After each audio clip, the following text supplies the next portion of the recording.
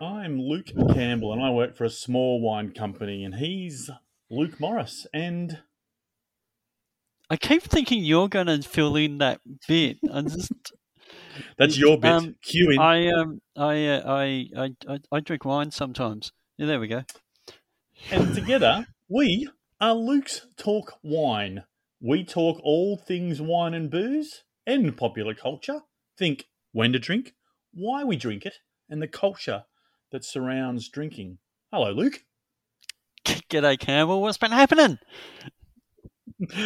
Well, mate, it's all been happening. Welcome, everybody. Good afternoon, good evening, good night, as they say in the business. Welcome to All right, Luke's that's a tight Talk episode. Wine. Thanks, coming. Bye. What's been happening today is this week's topic in Luke's Talk Wine, episode 11, season 2, is a sensational topic of... You don't even know.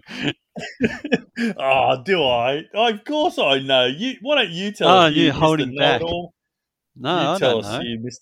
you missed the know-it-all. Who knows what's going on? But have we got a show for you? It's going to be a surprise, folks. So stay tuned and stay tuned and see what comes out. This is unbelievable. I can't believe it.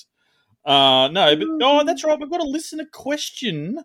We have a listener question, Luke Morris, which came from Curl in the northern beaches of Sydney. And the listener question this week is vintage the same as harvest? From Rebecca up in Curl. And this week's topic is writing a tasting note. How do I write a tasting note? Do I need to even write a tasting note? And what is a tasting note? But as always, we start the program with Luke Morris. What's been happening in your wine world this week, pal? Oh, man. I had a sparkling Shiraz from Duke's. And my drinking buddy, the person who brought it along. Duke's Barossa Dukes. No, Duke's. DUKES from... in WA. Is in Margaret River, I think? Or no, is he Mantra? Where is he from? Yes. Out there. Yeah. WA. Pemberton. I know. Pemberton. I am picking up what you're putting down. Yeah. And he kept going on about how he can't get over how dry it is. He really enjoyed it, but he was like, so dry. And I just thought it tasted like good sparkling Shiraz. I just think we've talked about this before, that sparkling Shiraz is sort of maligned by a community of people who don't drink it and then tell people that it's, sweet, aggressive, yucky wine. And it's like, how many have you had? And they're like, I couldn't name one. And then they have one and it's like, oh, this is really good. But anyway, people's eyes opening up to wine. We had it with Chinese, which not really the food group to consume it alongside. But anyway, good wine, good food. That's okay. They don't always have to match. You think they do, but they don't. Well, that goes a long way if they do match. But yeah, I mean, just as long as you're drinking wine, Let me guess, were you drinking it in a stemless vehicle or something? No, it had somebody had stuck a large piece of glass to the bottom of it. I wouldn't call it a very good wine glass. Definitely no flute was involved, but it was, it was a vessel. It saved us from handing the bottle across the table to each other and just necking it up, or cupping our hands and drinking it out of little sippy cups out of our hands. Well, Romans did it like that. What's wrong with you? What, drinking out of the vessel or using your hands? What did Romans do? Using your hands, yeah. Yeah, why not? Did they? No, they pour from the amphoras into their hands and then splash it around. Put it, gargle away. Yeah. When did cups come along? Not until Jesus carpentered something, really, is it? Well, maybe, but there was. Is that why it's so important? The idea of having a chalice, a wooden cup, was so like, oh, it's the Holy Grail. It's fantastic. We don't have to use our hands anymore. Woohoo! And that's the origin story of God. Is that? There you go. On the seventh day, he created cups. Cups. Woohoo! We don't have to use Planted some vines, stemmed on some grapes, day 1 and 2, fermented. That took a couple of days, maybe one or 2 days. On the 7th day, created a cup to drink from. We don't have to use stemless anymore, boys. We're in. Cool. Oh, my goodness. I love that origin story. There is a much more serious connotation to the time of year, I guess, depending on what your faith may be. And, we it's around Easter, yeah. It is. We don't identify with any faith here on Luke's Talk Riesling, but if you do have a faith, you'll normally find that in religion, alcohol is paramount to just about most faiths except Buddhism. And that's because there is a history in sharing, whether it be sharing something alkalized or whether it be sharing drinks, or for better or for worse, there's often alcohol involved in religion somewhere along the lines. It's probably Christianity, but we digress. Judaism, isn't it? So I can't think of Islam or Buddhism, Zoroastrianism, Mormons. Mormons don't have any. Don't they? Mormons? Don't actually totalists. Don't Mormons... But Mormons share a meal at the end of they share a meal at the end of the week together. Presumably would be some kind of fermented juice to go with it, or is that nothing at all? Have I got that wrong? I don't really know. You're listening to Luke speculate on religious happenings. Religion.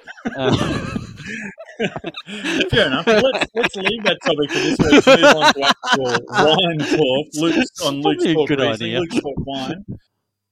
Hi, this is Luke Morris from Luke's Talk Wine. I've written some books, so visit lukemorrisha.com.au. Go there, see the books, buy one, support the podcast. That's lukemorrisha.com.au, LUKEMORRISHA.com.au. Have a great day. Because this week's topic is actually writing a tasting note. So it's something that you see on the back of a bottle. You might see it at your local independent retailer. You might see it on the top of a wine list. You'll encounter some really random tasting notes all over the show. I once made a wine many, many moons ago, actually, and after I slaved over it for nearly 16 months, the marketing team on the back wrote, "Nice wine, tastes great with pizza." So, the moral of the story is don't pay any attention to the marketing on the back of your bottle. But if you were going to be... No, that is annoying. But if you were going to utilise a tasting note, or what would you look for, Luke Morris? What do you look for in a tasting note? You probably look for comedy. Yeah, no, I don't. See, that's the thing. I don't even look at tasting notes anymore. Well, think of yourself as a normal consumer. Think of myself as a normal consumer. If I was a normal consumer, buying Shiraz, I'm probably looking for words like bold and big and maybe oaky and maybe peppery, plum. I don't know, maybe peppery. I don't really get a lot of pepper out of Shiraz. I never really have, but people often say it's in there. Did you know the science of analysing aromas? Pepper is the most misunderstood, and it's also the one that is most misidentified. Black pepper. Yeah, that's a fact. So where did that research come from? How did they ascertain I recently did the AWAC Advanced Wine Certificate, where you go for a week and taste wines from all over the world, and you learn to identify and pick apart flavours and aromas, whether they be the 17 faults or the 32 primary aromas that exist in wines. You spend several days tasting with your contemporaries and masters of wine, masters sommeliers, learning about them. And as it comes up, you might, everybody's nostrils, everybody's olfactory system has different things. Some people can pick up spice, some people can pick up oxidization, some people can pick up excess alcohol. Not very many people can pick up pepper. So under factory conditions, people aren't picking up pepper, but under marketing conditions, people are peppering it all up. Under marketing conditions, they are writing pepper all over the place. Wow. Well, that doesn't surprise me, really, because I can't think of writing the word pepper on anything, really. Unless Well, it's it's like actually green it's peppers, because I've forgotten how to write the word capsicum.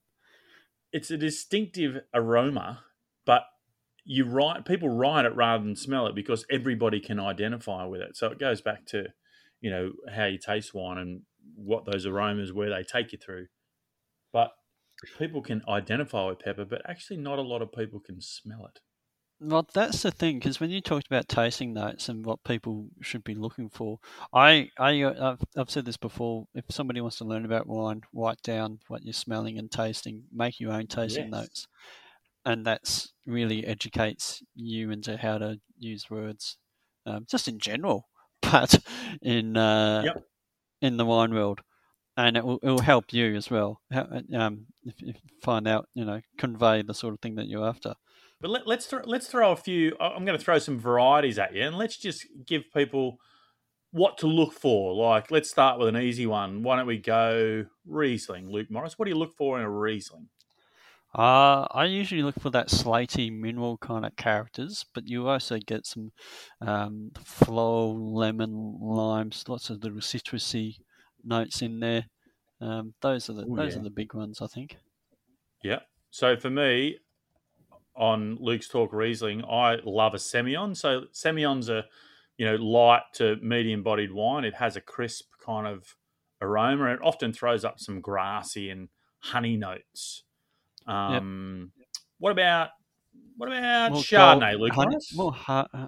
Chardonnay. Yeah. Depending on the production, but usually lots of more tropical fruits. Sometimes pineapple comes through to me a lot, but Ooh, yes. melon and maybe some Butter. vanilla and butter, depending on the production. Again, some mineral kind of character might come through. But yeah, Peach. lots of stone fruits. Yeah, peach, apricot is another one. What else? Chenin Blanc. Chenin Blanc is kind of a funny one. It's slightly sweet yet slightly bland. It's really well balanced when made well. It can be dry. It throws up all these kind of acidic kind of notes. It's makes great sparkling wine too. But in a still wine, it can have these kind of green appley notes. But it's a medium weight wine. Chenin Blanc's a bit of a tricky one, I guess. Here's one. We've spoken about Shiraz. How would you describe Grenache? That's a good one. Grenache. I'd describe Grenache. I want to use a more fun kind of thing. It's like Grenache is the outsider. It's just a bit, Yep. If everybody's having a party in a house, they're on the outside cooking the barbecue. The Grenache is Grenache. Oh gosh, you can go through a lot of spectrums with Grenache if you're looking at a tasting note. You can Classic things nowadays. It used to be all bubblegum, but it's changed. Yeah, I usually find a lot of meatiness to it. I like finding things like bacon fat and that kind of character on there because I like seeing Grenache being really quite, like I said, cooking the barbecue kind of wine. And more spice in Grenache than you get in Shiraz. So more potential for something like pepper and cinnamon maybe. But yeah. And fruit, red fruit, full body, rounded flavour, quite soft. They can be that too, yeah. It doesn't have an acid kick like some of the other red wines do. But it's a tough grape, but it's changed. It's kind of evolved. It used to be that fruity, sweet, bubblegummy note of a medium-bodied wine, but it's kind of edging towards a full-bodied wine and how it's made these days, isn't it? Yeah, for sure. Tempranillo, something in your wheelhouse? How would you describe a tasting note of Tempranillo? It's really hard because it depends on whether or not you're producing something in that young Jovan unoaked style where it's, sarsaparilla, cherry cola, fresh raspberries, really big and pungent aromatics all the way through to something that's tobaccos and dark berry and lots of you can get, because of the oak treatment, when you do oak it, you get a bit more vanilla and it's a real, I suppose, a bit of a chameleon type of grape varietal. I don't know. It's probably something. It's probably, think of it. for me, Tempranillo is like someone who wears a Hawaiian shirt but has gone out in winter and has put on a big puffy jacket. Like they could be really big and look like something that's full and intimidating, but underneath there's all this life and vibrancy. Yeah. I'm picking up what you're putting down. That's not there is a completely vibrancy. broken your brain. No. I'm just thinking. I was actually just thinking that I love our conversations start off somewhere and end up elsewhere, which is great. That's excellent. Yeah, no, we're talking about puffer jackets. Just imagine every time you see Arsene Wenger. No, Arsene Wenger wearing a puffer jacket, he's actually wearing a party shirt underneath, and he's just covering out because he's about to go out and hit the club. Hit the club, necking Tempranillo. That's what he's up to. And finally, for me, the tasting note on my favourite and hopefully yours, Cabernet Sauvignon. I'm looking for a bold flavour, dark flavours, everything from raspberry to black currant to this kind of succulent herbal note. Because Cabernet's back, baby. If you're not drinking Cabernet, go out, find yourself a Cabernet and get stuck in. Hey, do you know I've just had a memory because it's my brain has told me a memory. It does. I did some statistical analysis of my customers. Did I tell you about this? No. Do tell. Statistics. Statistics. Yeah. Luke's talk statistics. Luke's talk statistics. So there's lies, damn lies, and statistics. So some of this you've got to be a bit careful with. But customer requests. So I can't remember all of them off the top of my head, but customer requests for red wine was now this is everybody, so they can choose multiple grapes. But 400 responses said that they drink Shiraz and they'd want to know more about Shiraz. About 120 responses said that they drink Pinot and want to know more about Pinot. And about 120 wanted Cabernet updates. And there was about 80 wanted Grenache updates. And then there was a roughly about 95, I think it was, for all other grapes combined. And just when you were talking about, Cabernet's back and getting to Cabernet, just the, 4-1 response seeking Shiraz on that. Wow. It was just something that surprised me because because Cabernet is the king. Cabernet is King Cabernet in the world. Cabernet is the most planted grape variety in the world. Yeah, but in Australia, it's, far and away not the most sought after red grape. It's fallen off its lofty Coonawarra pedestal. Ha! Yeah. Gosh, there's some good Cabernets out there. But I just thought that was... You're preaching to the converted here, Luke Morris. If you want me to reel off my top 30, I could, but, maybe for another time. Oh, gee, looking forward to that podcast. Luke names 30 wines in a row. 30 of Luke's top Cabernets. Stay tuned, listeners. That'll be coming up in the future seasons. You have to do it in reverse order so that everybody's all, get your playing cards out.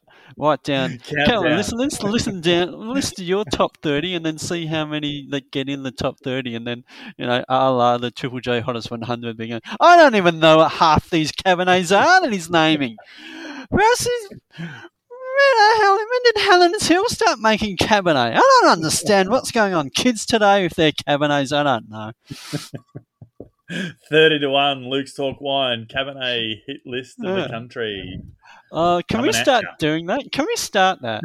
I don't know if we'll have to talk about the future of this podcast at some point. But can we have like a hottest 100 wines in Australia?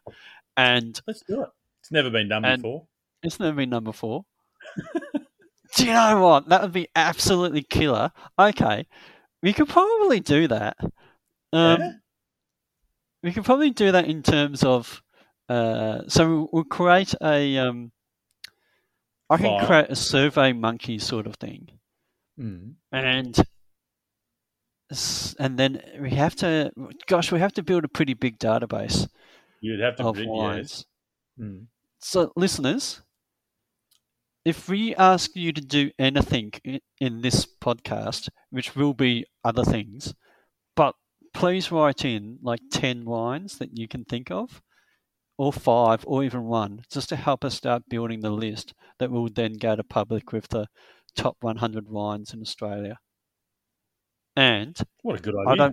I don't think we include vintages. I think we just, like they do with the top 100 beers, they just, whatever the most popular beer is for that year, it doesn't matter what the vintage was, just whether or not people were still really vibing, Hill of Grace as an iconic wine, or whether or not, Pepper Jack Shiraz is more iconic to the Australian people, All right, so no vintages, just so it's solely drilling down on the wine. So if it's St. Helens Eden Valley Riesling, that's it. It's not 2019 St. Helens Riesling. Okay, this is Rules on the Run with Luke's Talk Wine, but I think that's a great idea. I agree with Luke Morris. Listeners, send us your wines, your 5 wines, and we'll compile a list of Luke's Talk Wine top 100 wines. And, if you suggest Adelaide Hills Spat Burgunder that we've never heard of, that's fine too. That's it's going on the list. About. If you suggest it, it's in. It's in, yep. You suggest it, it's in. We'll put a notation next to it that Rebecca from Curl has suggested the Spat Burgunder from Adelaide Hills made by La Provia. It's in. No, I don't want to publicly name people who are suggesting their wines. They can suggest whatever they want. But this could be really good for us to get some attention as well. Yes, discover some new wines, but also discover some new listeners. Yes, add to the one we've got already. Biased. I've got a biased reason for wanting to do this. I want to get more listeners. Oh, heavens above! Right, yeah. Well, that's writing and tasting note. I think the tasting that was writing a tasting note. Absolutely, the tasting notes still have a purpose. Do you reckon, Luke Morris? The tasting notes still have a purpose. We were slightly off topic, but just bringing it back. Bringing it back. That's what we do here. Bring it back, not like Moloko. No, not like do Moloko. Tasting. There was Moloko. Didn't they do Bring It Back? Yeah, bring it back. Yeah, bring it back. Yeah. Oh, you said you like Moloko. Yeah, cool. Yes, I did. I misheard you. Does it still have a purpose? Yeah. Yes and no. I don't know. I think it does. I don't use them anymore, but I think they do. I guess they do. They really do. I don't know. I just find them too vague. Personally, I think tasting the wine proves a hell of a lot more than the tasting note. It depends on who gives you the tasting note. I think that's what matters a little bit more. Yeah, we were discussing this podcast before. You've got to find a palette that you can identify with and follow that palette. Yeah. I think. What do you think? What do you find? I think they're relevant if you're buying. So in my little small square of the industry, I buy a lot of wines year in, year out, to add to people's cellars or to the collection or my own personal cellar. And I may not have tasted the brand new, the brand new Canberra Chardonnay from Collector, for instance, but I really know that the 2019 was, not really great because it was not a great vintage in Canberra, but the 2020 was cracking. So I think the tasting notes from year in, year out are a benefit to a consumer. But I think, the back of label, this smells like pepper and tastes like cat's wee, I think they're I think they're irrelevant, I think. Yeah, the back of label ones can be, like you said, a bit biased and written by a marketing person or written by the person who runs the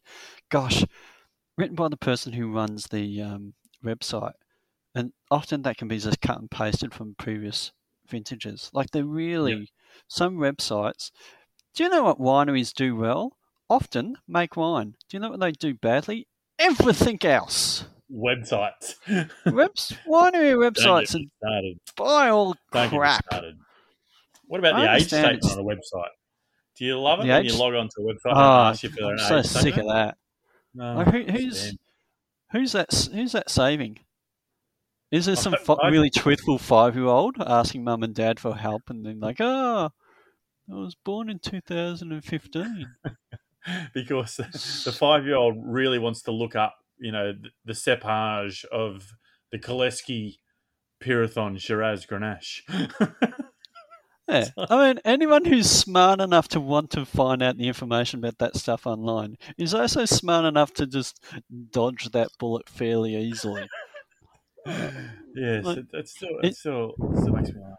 I mean, bring back the days where you couldn't buy wine online and everybody had to get some older dude. You had to hang out the side of the local bottle shop and pay some local dude to go inside and get you a bottle. That doesn't happen, sherry. Luke Morris.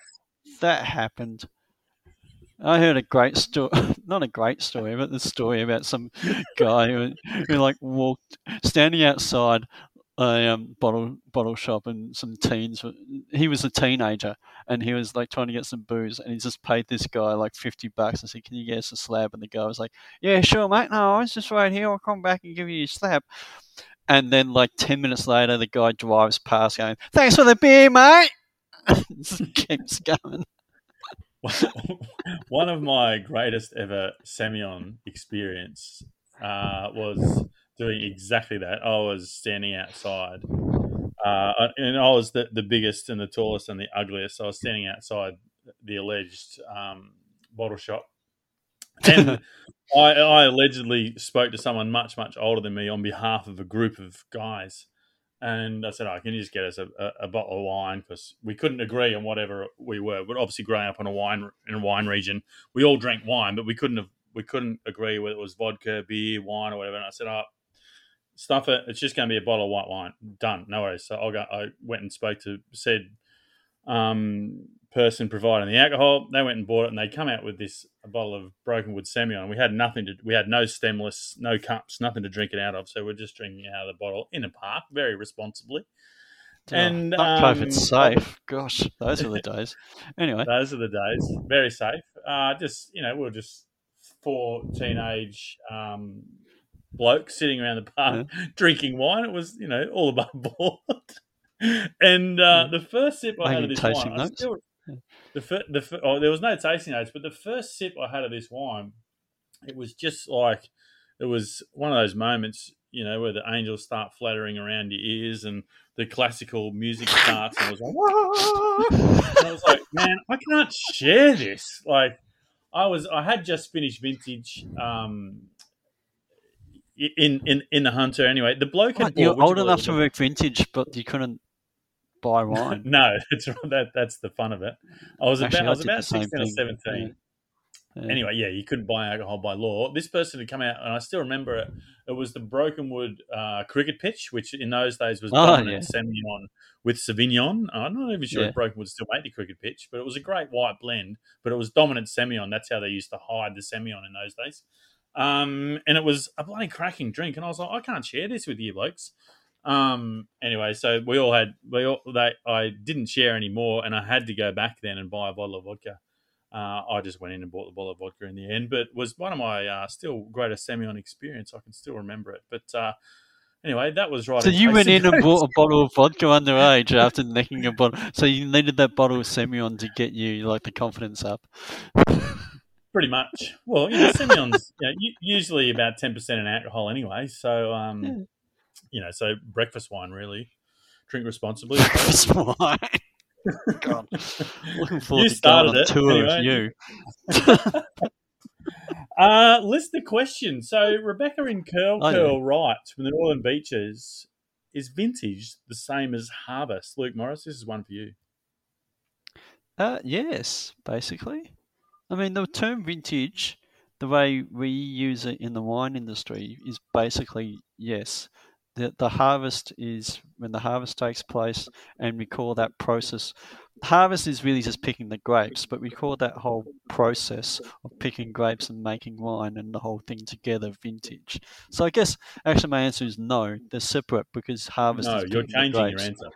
And vintage is a process that starts at picking the grapes but ends with, I suppose, something that's fermented. So basically when it's finished maybe when it's finished the ferment, so it might be it might take about a month or two for the vintage to really finish, because you can have drawn out picking. You can be picking a vineyard that, some of your Riesling you might pick early on, or even some of your Riesling you might pick a month later when it's frozen or something, depending on where you live.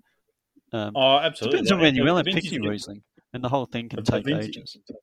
A vintage can take 6 and 8 weeks in some cases. So in warmer regions, it's obviously a lot quicker, but in colder regions, it takes a lot longer. On the East Coast here, the Hunter or the Granite Belt might be first, and Margaret River or Great Southern in WA might not finish vintage until towards the end of May. So it's quite a long, particularly here in Australia. And you'll want it to be as long as possible, to be honest. Yeah, that's a good comment. You probably do. Why? Maybe clarify that for the listeners, Luke Morris. It just makes your life a lot easier cleaning tanks. Because if you've got, you want longer vintage for various reasons. One of them is because the grapes can hang on the vine for a bit longer, and they get a bit more. As long as they, as long as they're healthy grapes, you don't want rotting grapes on the vine. So that means the longer you can leave them on in a healthy state, the more flavour they can extract from the sun and the soil and the terroir. And that's good, because if you can space out picking your Cabernet from your Shiraz, from your Tempranillo, from your Chardonnay, from your whatever it is, how many grapes you might have depending on where you are, it also helps you be able to, crush that, put that into a fermenter, get that fermenting going, and then potentially into barrel or tank or whatever your process is before you have to really start moving something else in. And that means that you can maybe have a longer fermentation and more control, or extract different flavors out of the ferment because you've got time, as opposed to, we'll have to heat this ferment up a little bit to get it to finish a little bit faster because we've got to pick that Cabernet tomorrow and we've got to put that somewhere when that comes in. It's like a big old game of Tetris, really, isn't it? It is. It's how you sometimes get blends too, because you got to make space into tanks. I think we talked about that once. You did. Yeah. Yeah, once. For about go back in the catalogue and find that, listener. Go on. Yes, absolutely. Why not? What do you think there's much difference between vintage? Vintage is a really loaded word because it can mean so many different things. But it's all encompassing, isn't it? No, I think you very aptly and very considerately defined the difference between vintage and harvest. I have nothing more to add.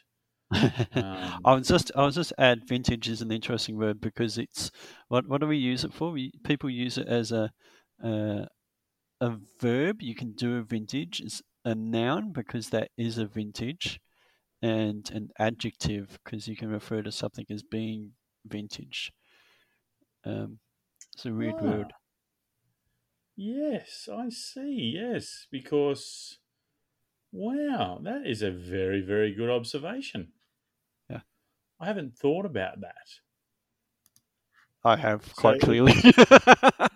as well as aptly describing it, you have distinguished it from any other verbs or doing words. I like that, Luke Morris. It's not just straight up wine talk, it's vernacular as well. Luke's talk vernacular. Hey, what have you been drinking? I know you were inhaling Gruner Veltliner the other day, but have you drunk anything since? I know you had some time off the booze as well. Yeah, no, I can't. I think we did a tasting yesterday, and there was a 2013 Coonawarra Cabernet that stumped me because I got pretty much everything about it. We played a game of options where you try and guess things about the wine, and I got pretty much everything. Sorry. Lean in. I'm listening. Oh, yeah. Options. What stumped me about it was the colour. They said, "Is it 6 years, up to 6 years old, or 7 years and older?" And I thought didn't look older than 5 years because I looked at the hue on the side of the glass on the colour, the rim, and I thought, oh gee, it's not very dark around the edges. I mean, I think it's aged, but I don't think it's that old. And then it turned out to be 2013, which is 9 years.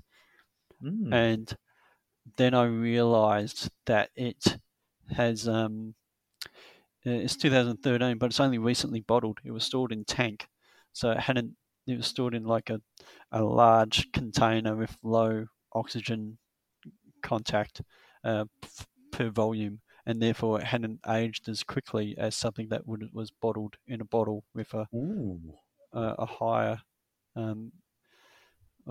oxygen to liquid ratio.